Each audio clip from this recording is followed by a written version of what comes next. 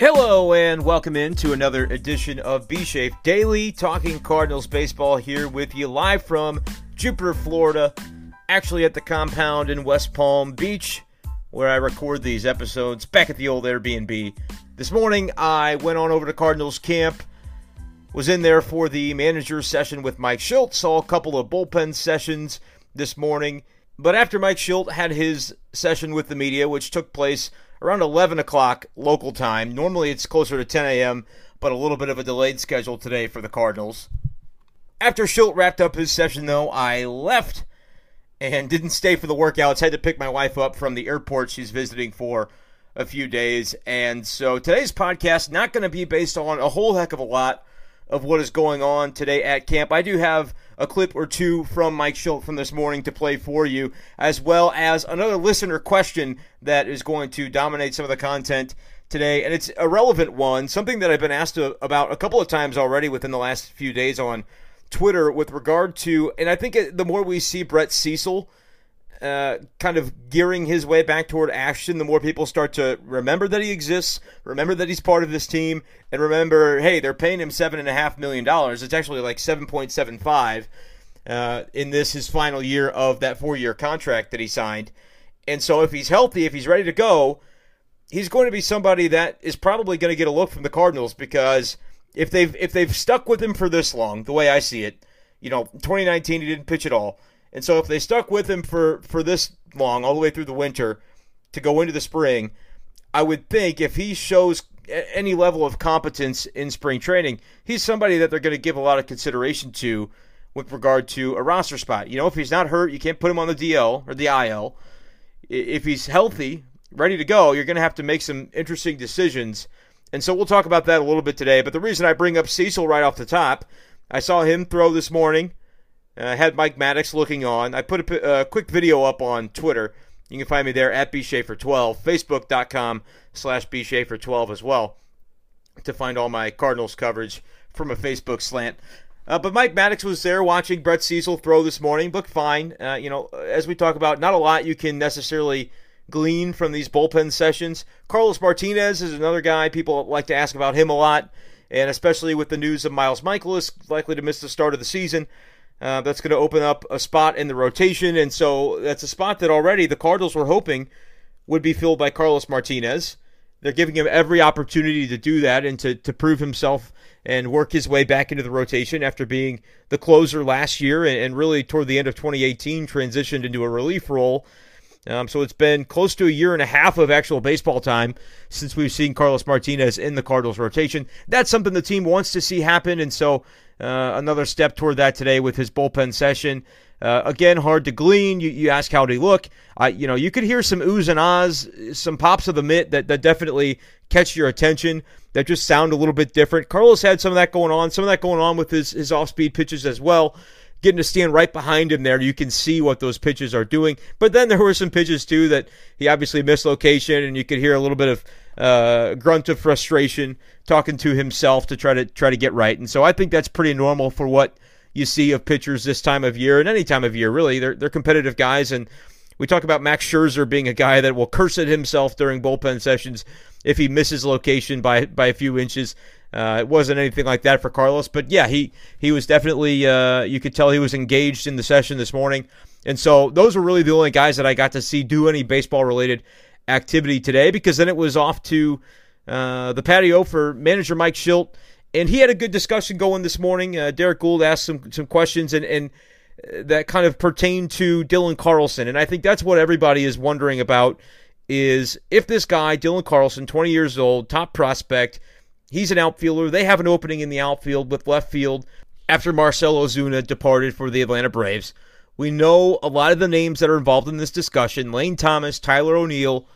I'm writing about Austin Dean, so I'm saying don't overlook him if he has a good spring. Could be a guy that sees some time on the big clubs at points this season. We know that injuries bring about scenarios that you don't necessarily envision in the middle of February, but it happens. A baseball season is long and arduous, and those are the kinds of things that do take place.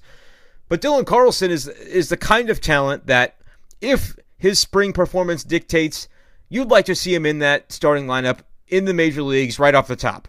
Right out of the gate, when the Cardinals head to Cincinnati on March 26th. You'd like to see Dylan Carlson in there if his spring dictates it, because he has the pedigree as a prospect to where his ceiling, in many people's estimation, would be as high as anyone as far as that group of outfielders that we're talking about with the Cardinals. Lane Thomas could be a really good player. Tyler O'Neill could be a really good player. Carlson, it just seems like, has the tools and the potential to have the highest ceiling. And so you'd like to see the payoff begin right away if possible. But there was a lot of discussion this morning about, how much time does a guy really need? And, it's different than it used to be, where you used to have probably an actual set number of at-bats you'd like to see guys take in the minors, or innings you'd like to see them pitch in the minors before advancing to the major league level. A lot of good discussion this morning about how things have changed, and the game is different now than it was back, even just 5 or 10 years ago, and the way prospects are viewed. You see a lot of teams calling those guys up to the major leagues a lot sooner than they did. It's not that uncommon to see guys at age 20 or 21, 22 not only be called up to the major leagues, but almost immediately, in a lot of cases, install themselves as significant parts of that clubhouse and that roster and the production that team can have on the field. The success of a Juan Soto and of a Bryce Harper when he came up so young. These kinds of players, they're not the norm, but there are certainly examples where you can point to and say, these types of players can be significant factors for us right off the jump. Mike Shildt did pay reference to Yadier Molina catching in a World Series at age 20 back in 2004. He mentioned that today. So, it's probably more common now than it was back in Yadi's day of making his debut, but it's certainly, there was no hard and fast rule about it. But I think you can look across the game now, and a lot of those players, Vlad Guerrero Jr. is another example. Guys are getting called up a little bit sooner and getting the opportunity to jump right onto the scene as superstars if their talent level dictates it. I don't know that Dylan Carlson's on those guys' level, but if his spring says, yeah, maybe I am, or maybe I have the opportunity to show it, I deserve that chance, I think that it would be wise for the Cardinals to make that decision. It's going to be interesting. Mike Shildt isn't just going to give us, a hard and fast answer to say, if Dylan Carlson has an OPS of this, he's on the club. Because as Shildt always likes to say, these things don't happen in a silo. Other people's performance, other people's health, a lot that can happen with this roster will probably impact this decision. If Lane Thomas also has a great spring, he's already had some time in the majors. Do the Cardinals actually view it that he's ahead in the pecking order? Tyler O'Neill, same thing. Is he ahead in the pecking order to where if all three of them, O'Neill, Thomas, and Carlson, all have pretty good springs, pretty comparable, do they say, well, we're going to give Carlson some more time in the minors because, he needs it, or because these other guys are ahead of them or have earned the opportunity to also get a chance at that left field job? And so would that be a reason that Carlson doesn't get to start with the team? I've made the argument on this podcast, and I think I'll continue to do so, depending on, what we actually see in real time in Grapefruit League play.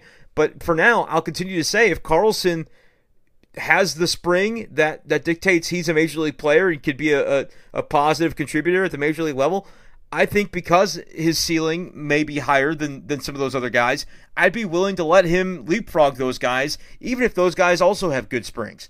I'm looking for any reason or excuse to put Dylan Carlson into that opening day lineup. And if it doesn't, if he has just a so-so spring, I'm okay with giving him a little more time. If he's not beating the door down like an Albert Pujols in 2001 or whatever the year was, then I'm okay with giving him a little bit more time. But if he does beat that door down, I think the Cardinals should open it. I think they should allow him to kind of have that chance to flourish. And it's going to be interesting to see. But that's kind of the conversation that took place this morning.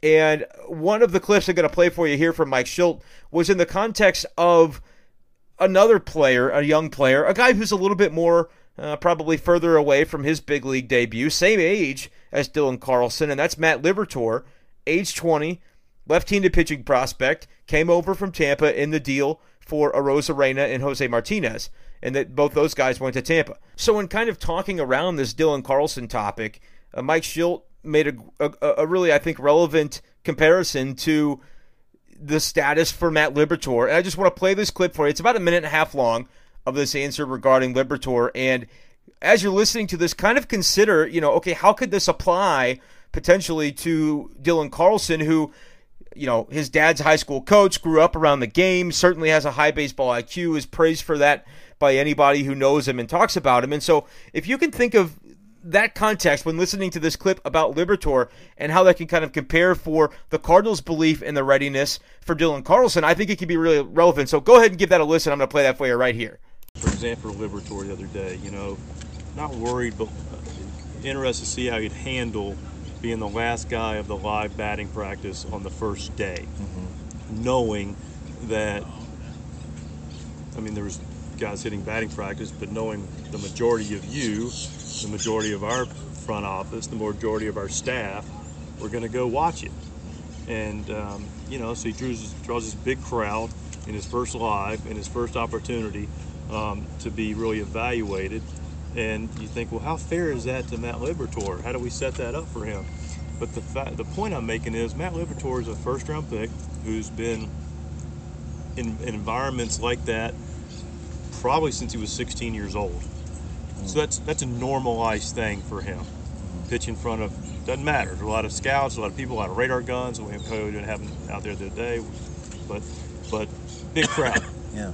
So that's now the norm. Now that was something that players had to get. I'm not saying they don't still need to be used to, but players now, college baseball's popularity's grown. It's now in some way a revenue-generated sport. The showcase environment.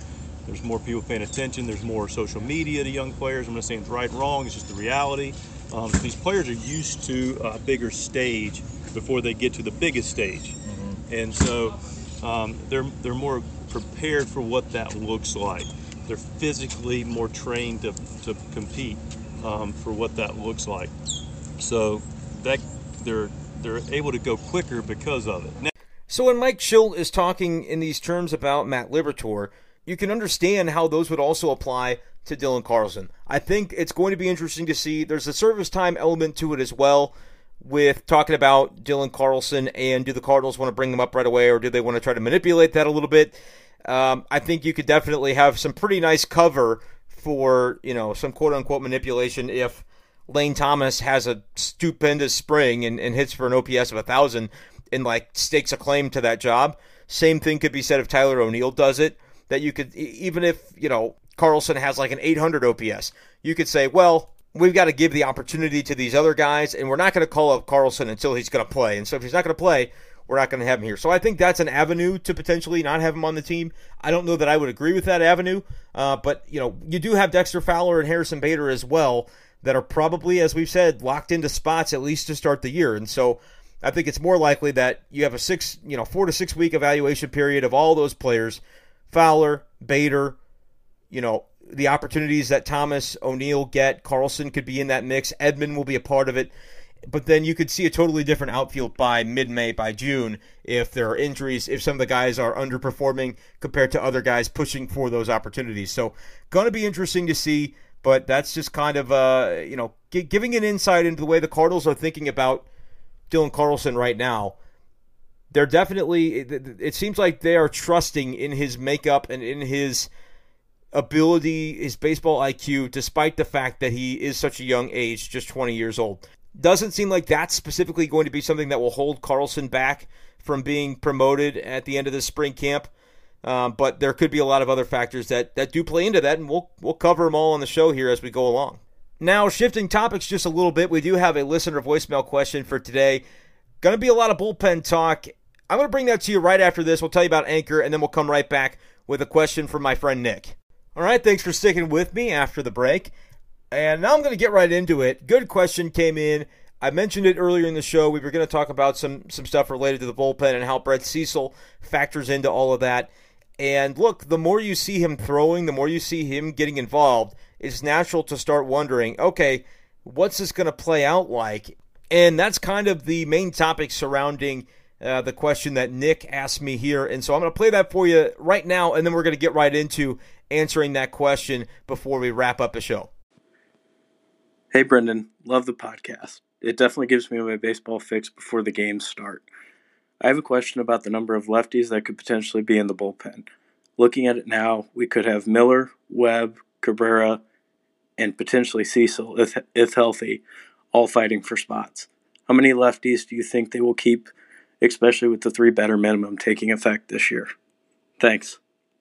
And I appreciate the question from Nick. You heard it there. I think it's really a relevant conversation at this point in time because, yeah, there are a lot of lefties in this group that are competing, and a lot of times, typically, you talk about wanting to have a couple good ones in your bullpen, but you don't want to necessarily overload your bullpen with too many left-handed pitchers because that can kind of limit you against predominantly the types of hitters that you'll be seeing most of the time, and that's righties. And so you'd like to have mostly righties facing righties, lefties facing lefties. Obviously, as Nick mentions, again, thank you for the question, Nick. As he mentions at the end of that, the 3 batter minimum is definitely going to be something that can come into play for a lot of teams this year as they institute that new rule where you can't just be a loogie. You can't just be a left-handed guy that comes in, gets your lefty like a Randy Choate would used to do, and then you're back to the bench and they'll bring in somebody behind you. That's not going to be possible anymore with this new rule. And so basically the guys that are going to really thrive in bullpens in the major leagues nowadays are guys that can be versatile and they can throw against lefties and righties. And that can look like anything. It can look like a right-handed pitcher who has good splits against left-handed batters, and managers in some cases can use those guys more predominantly against lefties because the numbers dictate it and because they say we're kind of forced into the spot where you're going to have to face 3 batters no matter what unless you're coming in for, the third out of an inning. But then the risk is, okay, I've got a guy that I only trust against lefties and a lefty's at the plate with 2 outs. If I throw him out there and he gets the guy, great, we're good. There's no issue. The end of the inning, he doesn't have to start the next inning. The rule does not extend beyond the individual inning that you're pitching in. But if he doesn't get that guy and you've got, say, a tough righty on deck, are you going to trust that left-handed pitcher to face that righty? In 2019, there's almost no way you would have. In 2020, you don't have a choice. And really, your only choice is not bringing that lefty in the first place. If you're concerned about, okay, what happens if he doesn't get his job done, that can really allow things to snowball on you. So taking a look at the stock of what the Cardinals have in this bullpen as of right now, as far as left-handers projected to have an opportunity. And they're the names that Nick mentioned in the question. Andrew Miller, he's a lock. Tyler Webb, barring anything crazy, I would say under any normal circumstances would be a lock because he's a guy that doesn't have options. He was used a whole heck of a lot. Go look at his usage last season. Mike Shildt trusted him with a ton of games. Now, a lot of those games weren't high leverage situations, so you can make that argument that sometimes it was more mop-up related for Webb, but the Cardinals like him, and he doesn't have options, so I don't think he's a guy that's going to be going anywhere unless he really gets blown up in the spring for whatever reason. And even then, a lot of times they're not looking at the individual performances of what your numbers are in that small spring Grapefruit League sample size. They're looking at, the process behind it. And so if they're satisfied with the process, I don't see any reason Tyler Webb would not be in that bullpen. Now, okay, you mentioned Genesis Cabrera, and I've praised the website Roster Resource before on the podcast because it does a good job usually of telling you, how many options guys have, things of that nature. Looking up the Cardinals roster on Roster Resource this morning, no sign at all of Genesis Cabrera. So I don't know why that is. Unless I just did a Control F flub and spelled his name wrong or something, but I checked a couple of times. But anyway, you look at his baseball reference page. We know that he's got options left. He's only been involved in Major League action for like one season, and so it's not even a question as to whether he could be optioned to the minors. Probably what's going to happen for Genesis Cabrera, barring changes or injuries that are going to shift the status quo of the bullpen, which I should mention right off the top as we get into this conversation. The last time, I think it was like early last week, just before I got to Florida, maybe Monday of last week, where I talked about the bullpen and what I projected it could look like. But that was before Miles Mikolas got hurt, right? So I said things are going to change. And even though that's a guy in the rotation that gets injured and probably is not on your opening day roster, it does affect the bullpen because back then we were talking, okay, is it going to be KK or Carlos Martinez shifted to the bullpen, or would it be somebody else like Hudson or Wainwright? Like, you had 6 starters for 5 spots. Now you, in theory, have 5 starters for 5 spots. Again, this will change with the next injury update because they always happen. You have to brace for them and be willing and ready to adapt to them. But as of right now, it kind of makes the bullpen situation work itself out. As we said, these things often do. So count Carlos back in the rotation, count KK back in the rotation, just for the sake of this exercise as we work through how many lefties for the Cardinals bullpen. You're going to have some righties in there. That's going to be Gallegos. That's going to be Brebbia. That's going to be John Gant because he's also out of options. Brebbia has options, but I don't think they're going to be using them because he's going to be a central figure in that bullpen. Could even have a shot at the closer role if things break in the right direction for him. And so with Gallegos, Brebbia, Gant, that's 3. Miller, Webb, that's 5. I've said Helsley is a guy I'm pegging for a bullpen spot. I'd rather see him as a starter. He's entered camp as a starter. Last year in the bullpen, he looked really good. He could throw triple digits. There's a lot to like about him in that role. But he talked a little bit about how in that role, he kind of lost confidence in his curveball, a pitch he threw a lot in the minor leagues as a starter, and abandoned it in St. Louis. And so this offseason, talking to Mad Dog, Mike Maddox, the pitching coach, asked him, look, how would you feel about coming into spring as a starter, starting a few games? And Helsley said, that's great. That's what I was in the minors. That's what I would like to continue to be. Even though you could see an avenue toward a very successful career in the bullpen for him, I think there's a lot to like about him as a starter as well. And as Mike Schultz said this morning regarding KK, the question was asked, I think Brad Thompson asked it. He asked, does KK's stuff play in the bullpen? And Schultz said, we've learned if a guy's stuff plays in the rotation, it plays in the bullpen. So you don't have to pigeonhole Ryan Helsley into a bullpen role before you need to. Go ahead and see what his stuff could do as a starter, because if it plays, as I will repeat time and time again, we've talked about it often in reference to Carlos Martinez, it's better to be a starter than a reliever. If you could be a quality starter, that's a more valuable role to a team than being a quality reliever. It just is. Inherently, you're going to throw more innings. You're going to have more opportunity to impact the game. And so for me, with Ryan Helsley, I would like to see him be given that opportunity. The ship had kind of sailed on Jordan Hicks, even though if you recall, what got him actually into that Cardinals bullpen at age 20 or whatever he was that first season, back in 2018, was his final performance of spring when he pitched, it might have been as many as 5 innings as a starter and looked lights out to where the Cardinals were like, holy smokes, we don't need to wait on this guy. This guy can help us win games right now. And so that's what the Cardinals did in bringing him up right away. They saw he could impact the game, which does kind of pigeonhole into the conversation we had earlier about Dylan Carlson. Kind of relates to that. The Cardinals saw an opportunity with Hicks, and they said, look, the guy's ready. He can help us. We're putting him on the club. Now, the ship did kind of sail, though, on him as a starter because they just saw 105 in the bullpen and said, screw it, we're not doing anything different with this guy. And then the Tommy John happened, so you can argue, like, who knows what would have happened if he would have been able to hold up. Probably not. He would have had to have that Tommy John eventually. Most guys often do, especially when you throw that hard. But with Helsley, I would like to see him get the opportunity to potentially be a starter. Now, he's more valuable in the St. Louis bullpen than he is in the Memphis rotation. I don't know that you could justify it. Do you have enough bullpen weapons to say we can afford to not have Ryan Helsley, who could very well be your closer at some point during the season if he proves himself deserving of that role, which wouldn't surprise me at all based on his makeup and his skill set.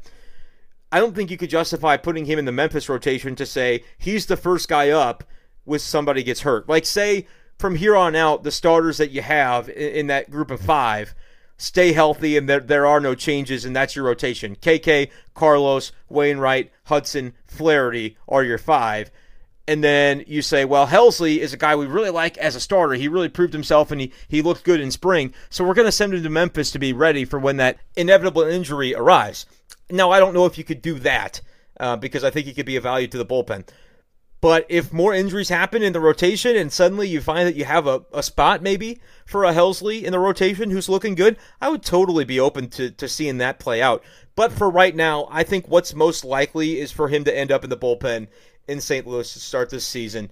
As injuries happen, we can kind of change course on our opinions on that. But right now, I'm going to count Helsley as part of that Major League bullpen, because I just think what he brings, the Cardinals are going to be so enticed by in a late inning relief role that's where they're going to want him. And I've got Alex Reyes in a similar boat where I would love to see him, if he looks good, stays healthy, be considered for a starting role. I just don't know if you can could justify just having him down there in Memphis in reserve unless you think truly his long-term career is as a starter, which certainly before all these injuries, that was the case. Helsley, there had been questions of, well, is he going to translate or will he need to shift to relief when he gets to the big leagues? We'll have to wait and see what that looks like, if he has enough going with the variety in his pitches to be a starter. But he's worked on that curveball, and so that could be a weapon that he tries to, he's brought it back, worked on it the offseason once he found out he was going to be a starter in spring. We'll see how that plays when he gets into real competition, and if that's something that could give him an extra element of, dimension to his game as a starting pitcher. But for right now, kind of going over what the bullpen would look like, Helsley's in there for me, Reyes is in there for me. That's what I had said. Won't go into too much more detail than I already have, kind of talking around that topic. But I talked about it too last week. But you look at it, that's 2 left-handers in Miller and Webb, 5 right-handers based on what I'm predicting in Gallegos, Brebbia, Helsley, Reyes, and Gant. And then because of the injury, you do have one more spot open. Now, do you have a right-hander who absolutely demands that spot? Junior Fernandez, Daniel Ponce de Leon, Austin Gomber is a lefty. Some of these guys, though, that we've seen in St. Louis, we saw them last year. Genesis Cabrera is a lefty. We saw him in St. Louis last year. Does one of these guys demand that spot? Probably not over a Brett Cecil, who could potentially be a third lefty out of the bullpen, and then you'd have a lefty in your rotation in Kwon Young Kim. So you could make the argument that if everything else stayed the same and Cecil had a fine spring, that because of the way the options pan out, you don't have to have Cabrera up, you don't have to have Junior Fernandez, you don't have to have Ponce up, and you might like to see him as depth in your rotation. I don't think that long relief role is as valuable to a team as potentially a guy who, if you think he could be a quality number 3, number 4 type starter, which Ponce de Leon could do. I think a lot of people in Cardinals Nation maybe view him more as a number 5, as a fill-in. But think about it this way. If he were on the Orioles right now, he might be their 3rd best pitcher. He might be their 2nd best pitcher behind John Means, who was not Rookie of the Year. He got some Rookie of the Year votes and was an all-star, but those kinds of teams don't have a lot of talent. Like the Cardinals, you talk about people worrying about on Twitter about their pitching depth. I get it. If injuries happen, I absolutely get it. But I have to disagree with the notion that when healthy, this group doesn't have 7 or 8 actual, maybe more, quality starting pitching options. You could make an argument they have up to 10 with like Jake Woodford as your 10th, and that's even with Miles Michaelis out right now. I won't go through all of them, but if you want me to, I can do it on a future podcast. But that just goes to show you, like, you do have some depth, and Daniel Ponce de Leon could be more valuable as a starter than he would be as a St. Louis reliever. Put him in Memphis, be ready for the inevitable to arise, have him be the first man up, or maybe Gomber if he's healthy and able to do the same. Whereas I just think with what Helsley and Reyes bring, their component to the bullpen, you could see where that could be more valuable in a late-inning relief role. They throw a little harder, they have a little more, high-level stuff that really could play. And so, kind of getting back to the question, we're dancing around this topic of how many lefties in the bullpen. I would say Cabrera, probably not because of the options. All the other guys I mentioned, probably not because of the options. And that leaves Brett Cecil, potentially, if healthy, I think is your 3rd lefty in your bullpen. I think they go 5-3. That could change. There's a lot of time for it to do so, but to answer the question, I think that's what it would look like if things progress positively health-wise for all the people involved. So once again, thank you to Nick for the question, and you guys can ask a question if you'd like to. It's anchor.fm/bshafer12/message, and then it goes and prompts you to record. You can do it from your cell phone. The microphone in your phone can do it, and then I can play it on the podcast just like I did today with Nick's clip. So I appreciate Nick for doing that. Would love to have others jump in and do the same. But that's where I'm going to leave you guys for today and wrap up the podcast. Appreciate you guys sticking around for this episode of B-Shape Daily. Of course, as always, you can find the show on Spotify, Apple Podcasts, Google Podcasts, anywhere you get your listening pleasure. That's where we'll be. Subscribe and follow the show. Would love to have you guys on board. Until tomorrow, this has been another edition of B-Shape Daily.